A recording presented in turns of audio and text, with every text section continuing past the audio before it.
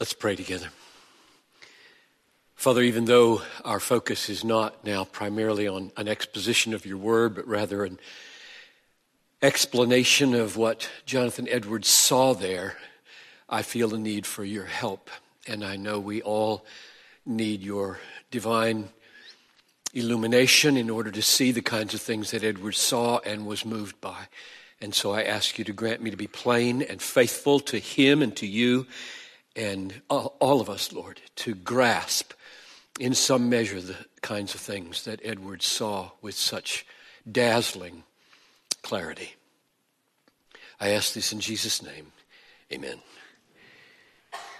I have some comfort in the fact that my talk has very little application in it. And the two comforts are, number one, that everything I have said and done for the last 40 years has been an effort to apply this talk. My life is an imperfect echo of what I'm going to say.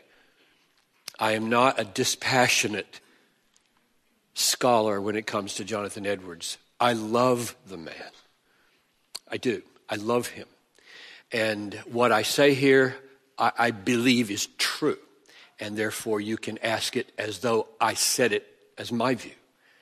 So there I've just ruined all scholarly distance and dispassionate analysis and confessed that I am totally committed to the kinds of things that I have seen and love.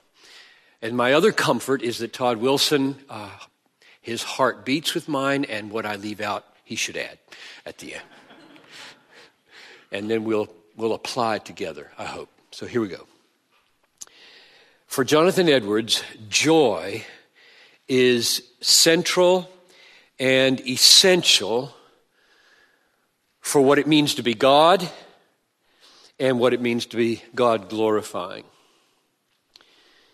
Joy is not a secondary ethical issue in Christian theology. It is foundational ontology. It's part of what it means to be God. Joy is not an emotional icing on the cake of Christian obedience. It is an essential element in all God-exalting obedience. There is no true deity and there is no true virtue without joy. So we can say, I think, without exaggeration, Edwards has elevated joy to a place of infinite importance.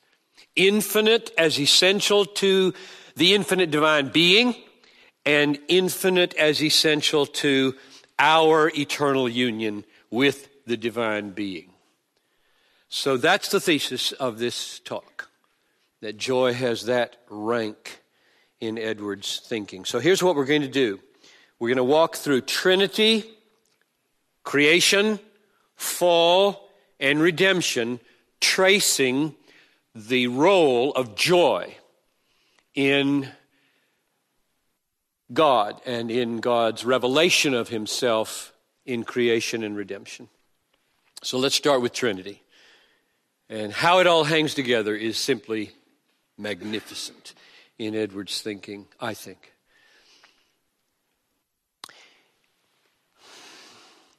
What we're going to see is that joy is essential to God's Trinitarian being, and that man is created in the image of God in such a way that joy is essential to our wholeness and union with God. For Edwards, God the Father is, quote, the deity subsisting in the prime, unoriginated, most absolute manner, or the deity in its direct existence.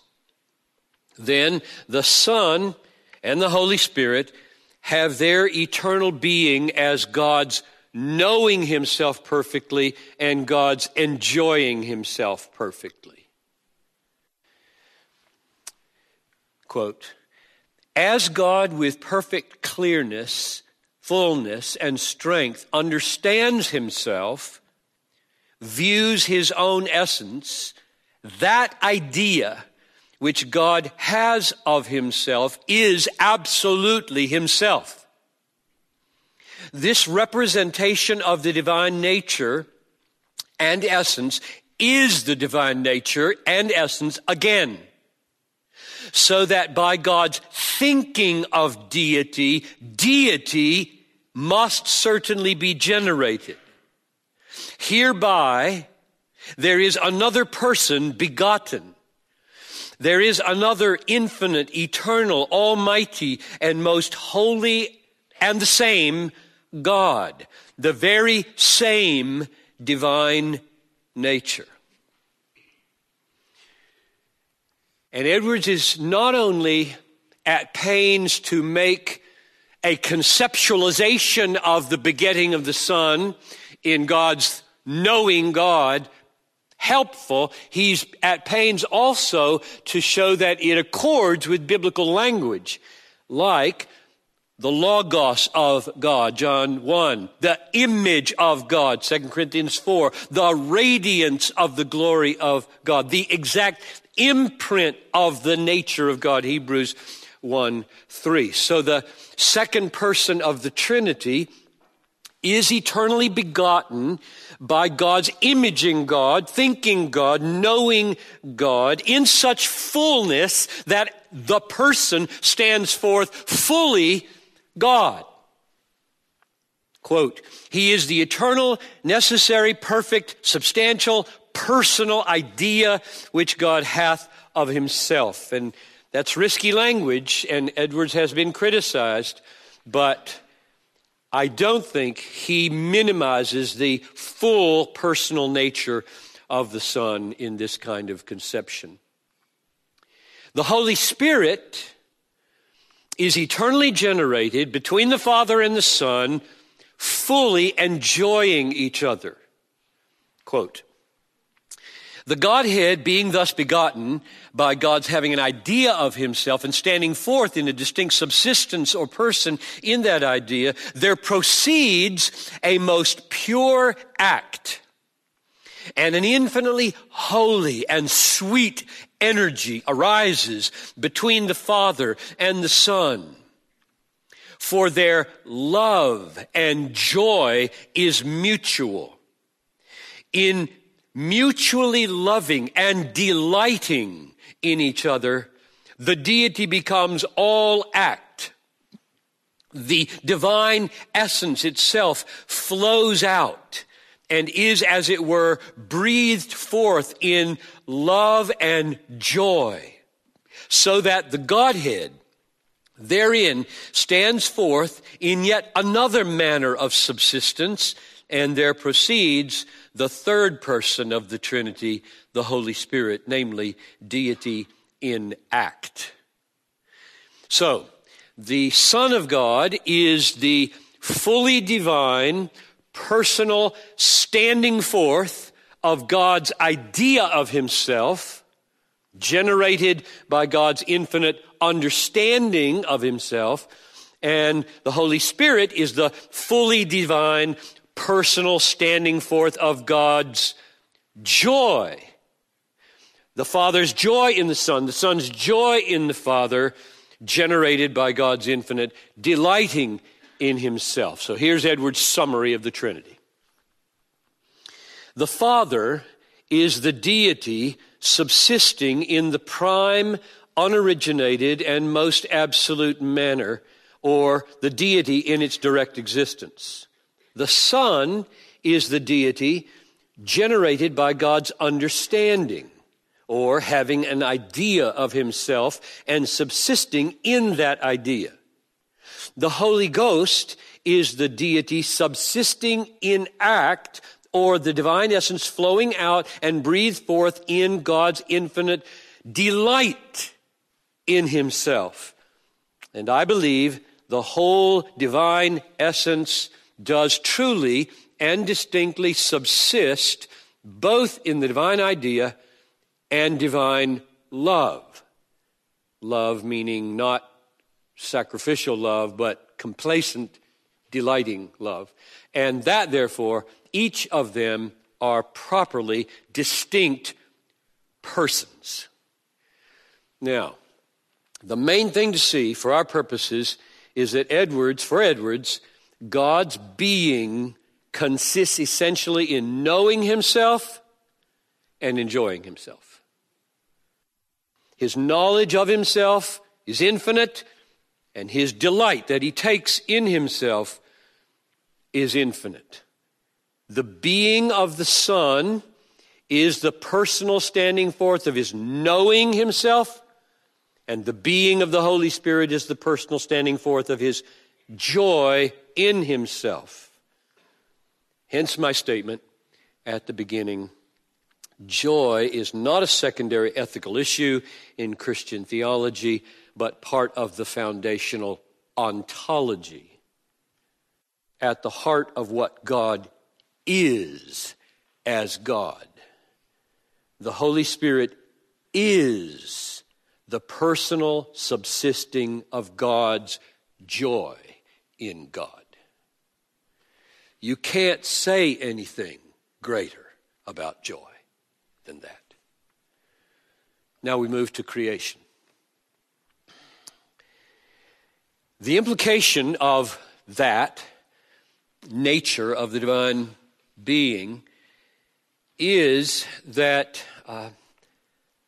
God's being as perfect knowledge of himself and perfect joy in himself is what he meant to put on display and to communicate to the creature in creation, with man as the apex of that creation. He means to communicate the Trinitarian knowledge of himself to man and the Trinitarian joy in himself to man.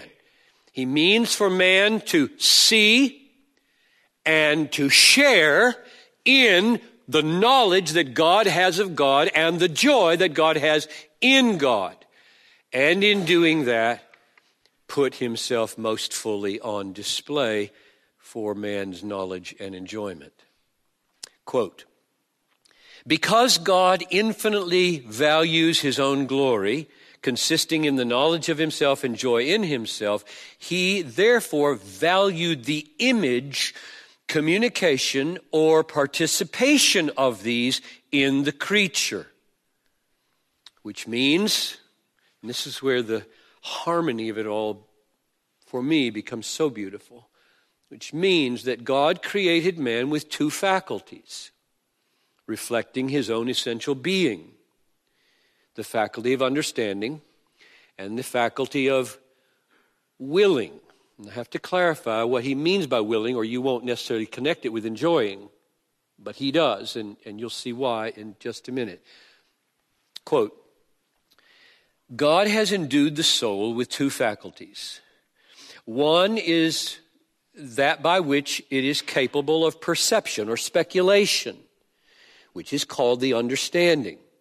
The other faculty is that by which the soul not merely perceives and views things, but is some way inclined, either liking or disliking, pleased or displeased, approving or rejecting. This faculty is sometimes called the will. So Edwards does not have a role for a third faculty called emotion. We often think knowing, willing, feeling. He doesn't. He has two faculties in the soul. Body is something else. The body has its animal spirits, its butterflies, its sweaty palms and fluttering eyelashes. That is not what he means when he's talking about affections or the actions of the soul or the actions of the will. So there's no third faculty for Edwards. Rather, what are the affections? Love, hate, desire, fear, hope. Well, what are they in his psychology here of the human soul? They are, quote, the more vigorous and sensible exercises of the will. Quote, the will and the affections of soul are not two faculties. The affections do not differ from the mere actings of the will, but only in the liveliness and sensibleness of exercise, unquote. So, to choose something, as we say, by willpower, just sheer willpower, and to choose it because you love it, enjoy it, are not the actions of two distinct faculties. They are simply the acting of the will, one with less inclination and the other with more lively inclination.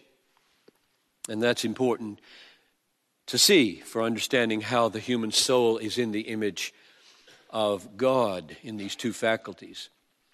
God creates man in his image with the capacity to know the truth and the capacity to will, that is, to be inclined to enjoy supremely what is supremely enjoyable, namely God.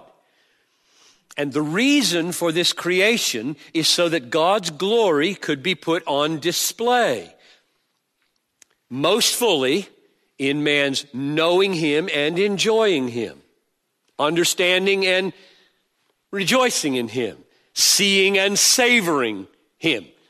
All I've done most of my life is try to use different language so that people wouldn't think I'm cheating.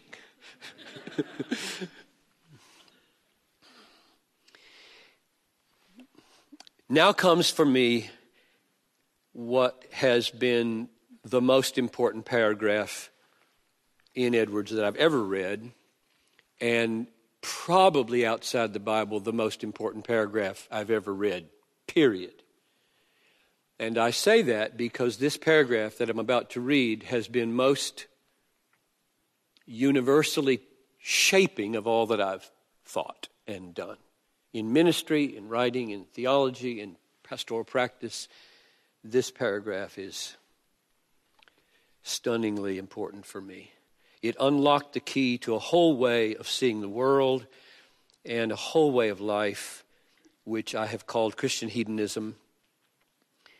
And what's remarkable about this paragraph is the way the Trinitarian reality of God's knowing God fully in the person of his Son and God's enjoying God fully in the person of the Holy Spirit is reflected in our capacities to know reality and to love reality.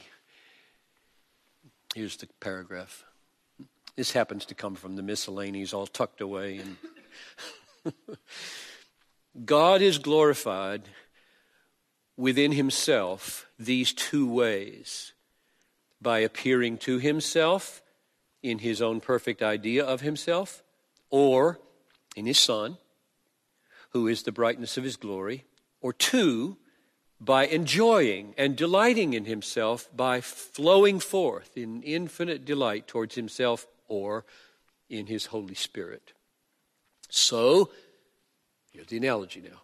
We move from Trinity to us. So, God glorifies himself toward the creatures also in two ways: by appearing to their understanding, two, in communicating himself to their hearts, and in their rejoicing and delighting in and enjoying the manifestations which he makes of himself.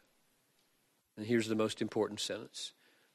God is glorified not only by his glories being seen, but by his joys being, his glory being, his being being rejoiced in. When those that see it delight in it, God is more glorified than if they only see it. His glory is then received by the whole soul, by both the understanding and by the heart. God made the world that he might communicate and the creature receive his glory, and that it might be received both by the mind and heart.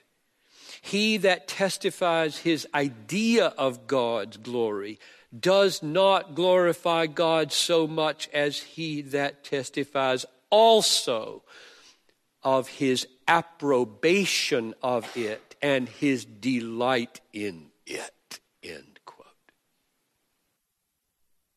God is most glorified in us when we are most satisfied in him will be on my tombstone if my wife has caught on.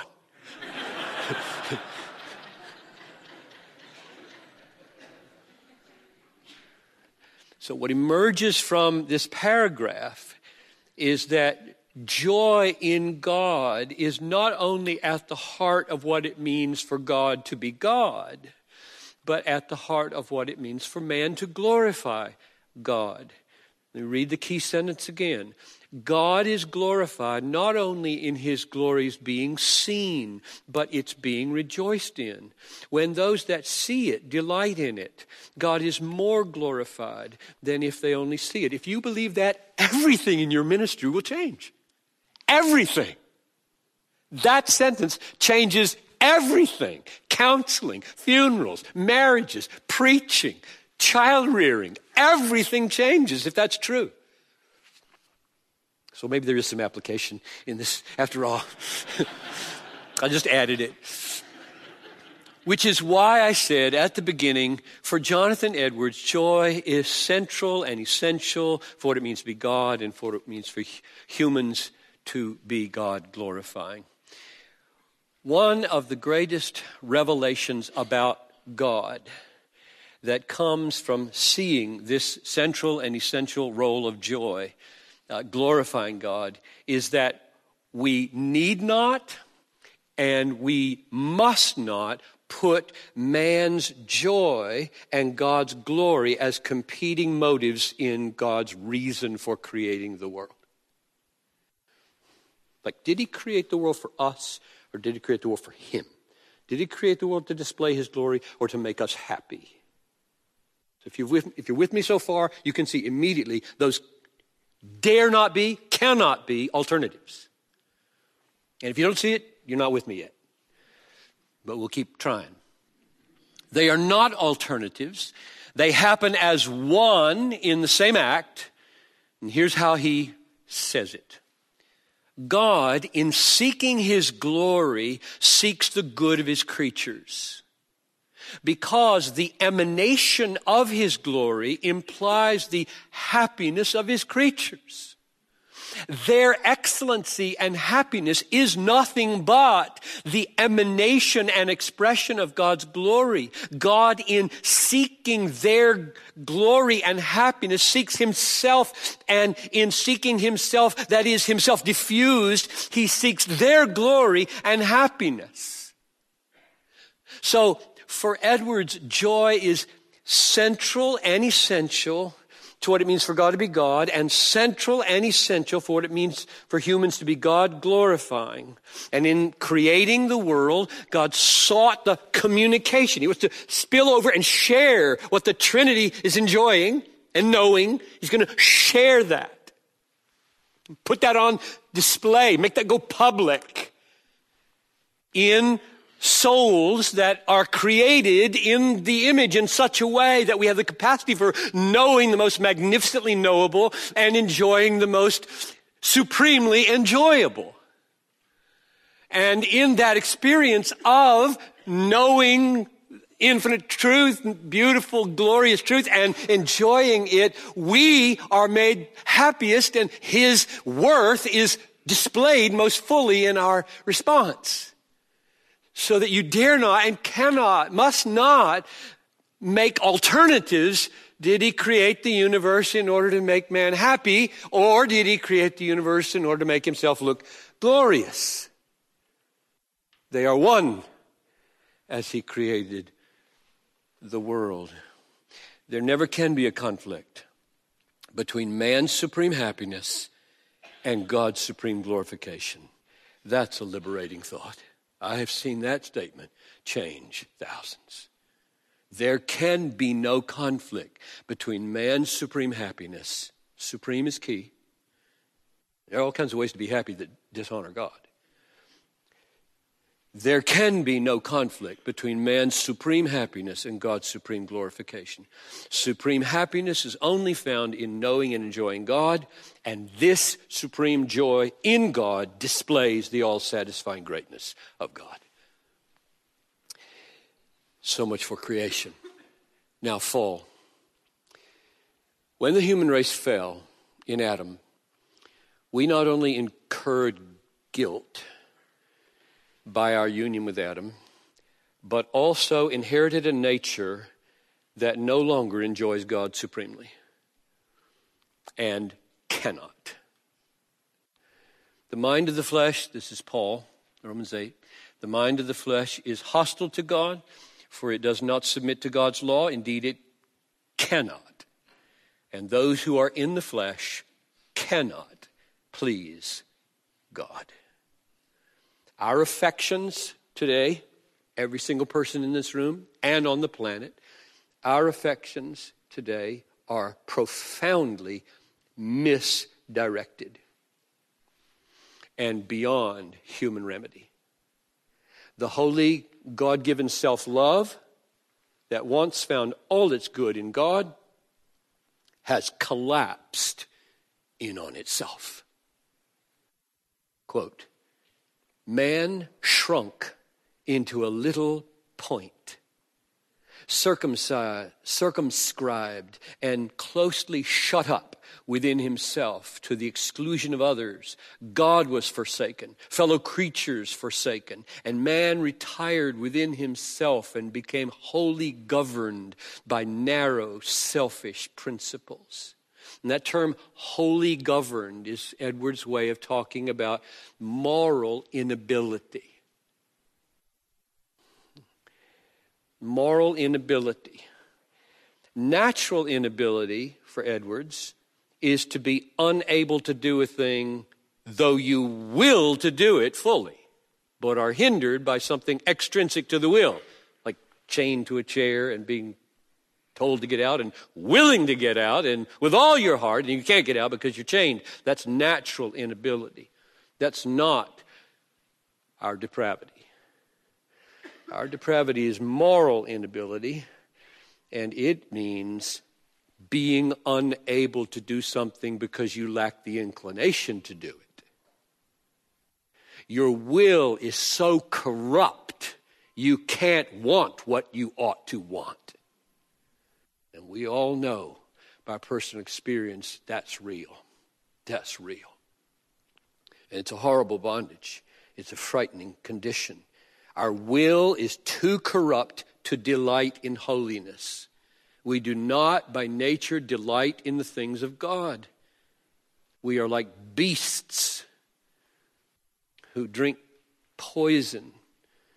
We have exchanged the glory of God for the glory of the immortal God, Romans 1, for images resembling mortal man.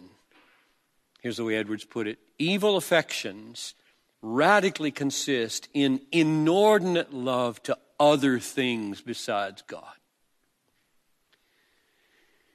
So the essence of the fall, the essence of man's fallen nature, is that our minds are unable to see God as supremely beautiful, and our wills are unable to enjoy God as supremely enjoyable. We can't. We cannot see or taste. The Bible says, taste and see that the Lord is good. We cannot see or taste that God is good. So, we give ourselves like animals to fleeting pleasures that in the end poison us. Psalm 73:22, Hebrews 11:25. My people have committed two great evils. They have forsaken me, the fountain of living waters, and have hewn out for themselves cisterns, broken cisterns that can hold no water. So that's sin. Sin is turning away from God as all-satisfying and digging in the dirt and sucking on the ground, desperately trying to find a better alternative than God. The essence of evil The central nature of sin is preferring anything to God. And all of us have sinned and fail to embrace the glory of God as our supreme treasure. We have exchanged it for what cannot satisfy, and so God is dishonored and we are dissatisfied and damned for a lifetime of daily insults to the infinite valuable God. That's fall. That's the condition of every man. We are in bondage with a moral inability to love God, delight in God, enjoy God, and see God for who he really is in his compelling beauty. Which brings us now finally to redemption. The fallen condition of mankind is not the end of the story. God immediately with the fall undertakes to put in motion his eternally planned work of redemption, and in the fullness of time sends his Son into the world to both recover and advance. And I'll try to explain both of those. The Son comes into the world to recover what was lost and advance it in the original purpose of creation, namely the glory of God in the gladness of man. That's why I'm summing up God's original purpose in creation. The glory of God in the gladness of man. And his glory has been besmirched, hidden, trampled on, belittled, and our hearts have shrunk up into total incapacity to find full and lasting joy at his right hand. In the death and resurrection of Jesus, the original purpose of creation is recovered. First, we'll talk about recovery. Recovered and secured. The countless sins of God's people in preferring the creation over the Creator were punished in the death of Christ, so that God's holy wrath was satisfied. Second, the glory of God's majesty that had been so injured by its defamation through our sin was restored and repaired by Christ's God-glorifying sacrifice. Third, the perfect righteousness that we needed in order to stand before a holy God without being consumed was completed so that it could be by faith imputed to us. And fourth, the new covenant privileges of new birth and sanctification were purchased so that the Holy Spirit could be poured out in his renovating power so that the blind could see and the dead hearts could delight again in God. Edwards pointed in his second most famous sermon, maybe, to 2 Corinthians 4:6. God, who said, "Let light shine out of darkness," has shone in our hearts to give the light of the knowledge of the glory of God in the face of Christ. Verse 4 had said, the God of this world blinded the minds of unbelievers to keep them from seeing the light of the gospel of the glory of Christ, who is the image of God. And what's the remedy for that blindness, that deadness, so that we can't see light, we can't see glory, we can't taste it, we don't love it, it's foolishness and it's a stumbling block. And an hour later, he's the wisdom and he's the power of God, and we were ready to lay down our lives for him. What happened? Well, verse 6 happened. The God who said, "Let there be light," shone into our hearts. So Edwards called it a divine and supernatural light immediately imparted to the soul. That's right. That's a faithful rendering of verse 6 of 2 Corinthians 4. God says to John Piper's dead heart years ago, "Let there be light." And what was boring and foolish and confusing and irrelevant became everything.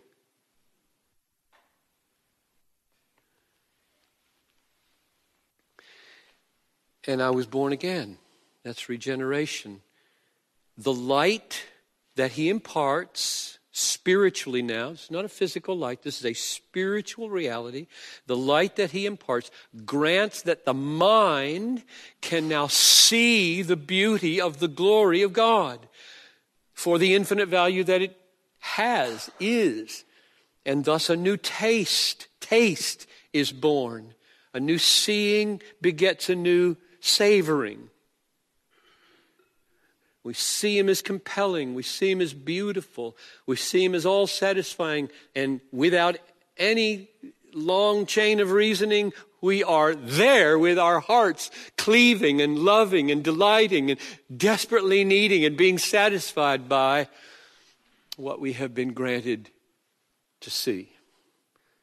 So what is the new birth? Quote, the first effect of the power of God in the heart in regeneration is to give a heart a divine taste or sense, to cause it to have a relish for the loveliness and sweetness of the supreme excellency of the divine nature. End quote. So the aim of creation that was lost in the fall is restored. The heart of man now is supremely rejoicing in the supremely enjoyable. And he is on display for our minds to see in his beauty and his worth. Now, I said Christ came and achieved not only restoration, but advance. So let's close with that. The work of Christ in redemption does not only restore, it advances God's aim in creation. Christ was not merely a remedy or an afterthought to recover what was lost. The history of redemption climaxes with the cross, not only as a means of restoration, but a means of advance. Christ was the goal of creation, not a means to the goal. Didn't just recover a goal. He was the goal. And by his incarnation and death and resurrection, the glory of God was put on new display in its most vivid and lavish excellency. Christ did not come and die and rise only to restore our joy in God, but to become our joy in God. The incarnate God did not appear simply to enable us to rejoice in God, to become the focus of our rejoicing in God. Edwards put his incomparable lens to the gospel of the glory of Christ to describe the glory of Christ most compellingly in maybe the third most famous sermon, namely the excellency of Christ, which I love. And the beauty of Christ in that sermon is developed in a stunning way to show that when Christ did his work, he wasn't in his work merely enabling us to have something we had lost, but to become in that work the very focus of the glory that we once thought we saw and now see in fullness. So here's his description of the glory of Christ, that we could not know, the glory of God that we could not know without the revelation of God in Christ. The beauty is in the juxtaposition of these seeming opposites. If you've read this sermon, you know what this is going to sound like. Infinite highness and infinite condescension. Infinite justice and infinite grace. These are things that mingle in Christ and thus constitute his incomparable beauty. Infinite glory and lowest humility, infinite majesty and transcendent meekness, deepest reverence towards God and equality with God, infinite worthiness of good and the greatest patience under sufferings of evil, an exceeding spirit of obedience with supreme dominion over heaven and earth, absolute sovereignty and perfect resignation, self-sufficiency, and an entire trust and reliance on God.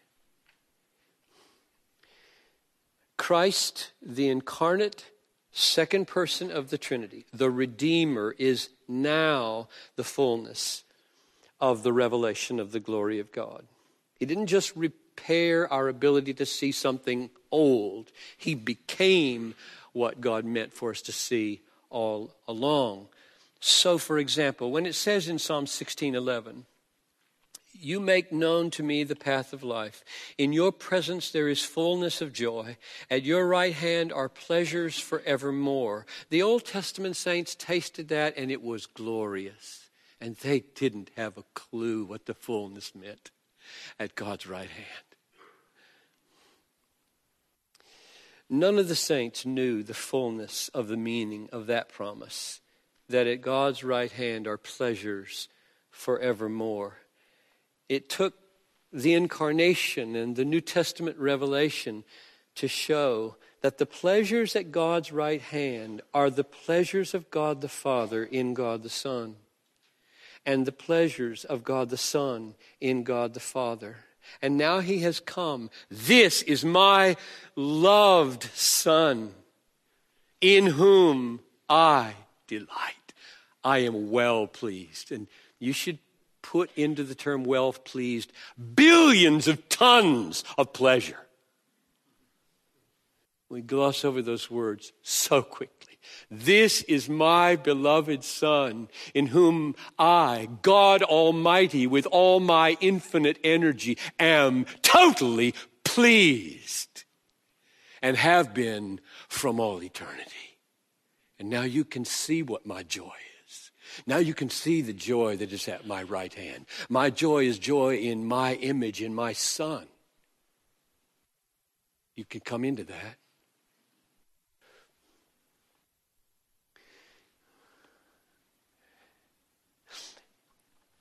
And then he prayed. Jesus prayed and he suffered for what no eye had seen or ear heard, that the children of God, through faith in Christ, would actually be taken into the life of the Trinity and bound to God by the indwelling love of God for God. The indwelling love, delight in, rejoicing of God in God. Here's the prayer. John 17:26. Amazing. I didn't see this until Edwards showed it to me. I'm so blind. I'm such a dull. Thank you, Lord, for Jonathan Edwards. I made known to them your name. This is Jesus praying for you. I made known to them your name, Father, and I will continue to make it known, that the love with which you loved me. Now pause. There is no mercy in God's love for Jesus in the Trinity. It is all joy. There's no self-sacrifice that the Father makes to love the Son. This is just total energy of joy. The love with which you loved me, I pray that the love with which you have loved me may be in them, and I in them.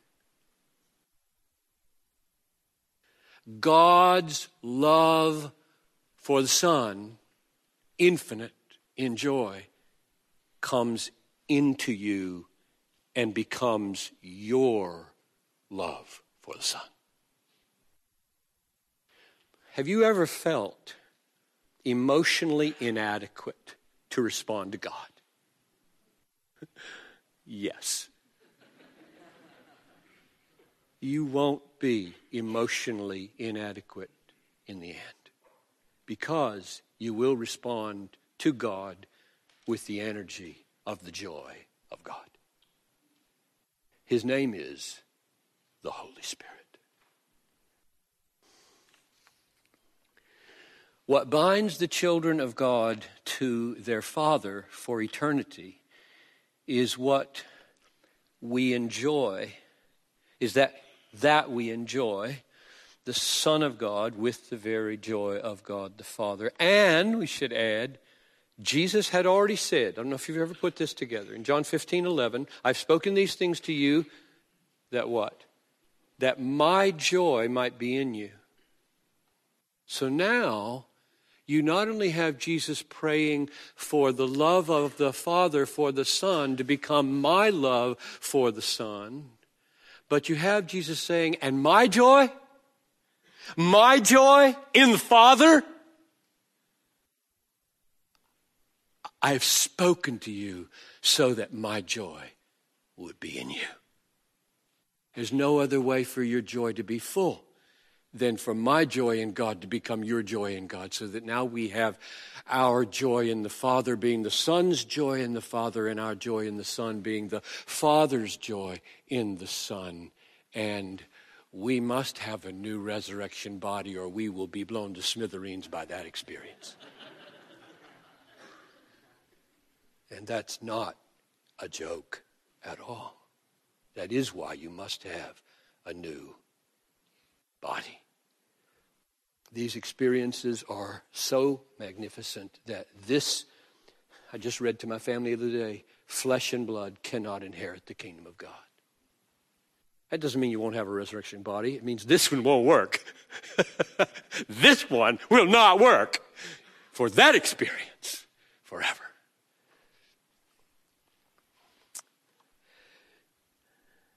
Let me give you one last quote and we'll wrap it up.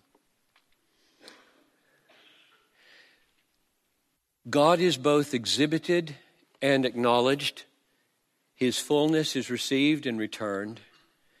The refulgence shines upon and into the creature and is reflected back to the luminary.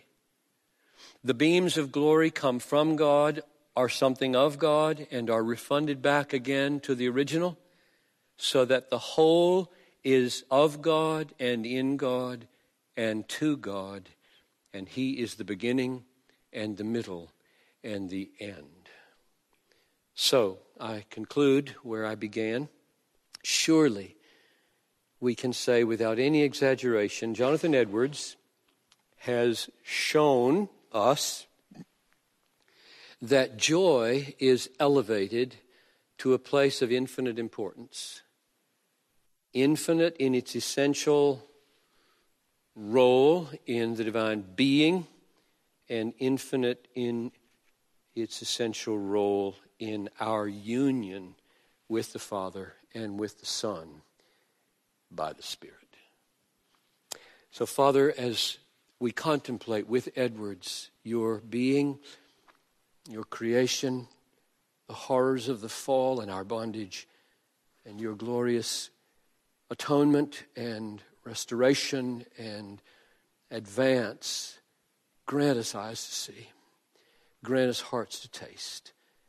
I ask in Jesus' name. Amen.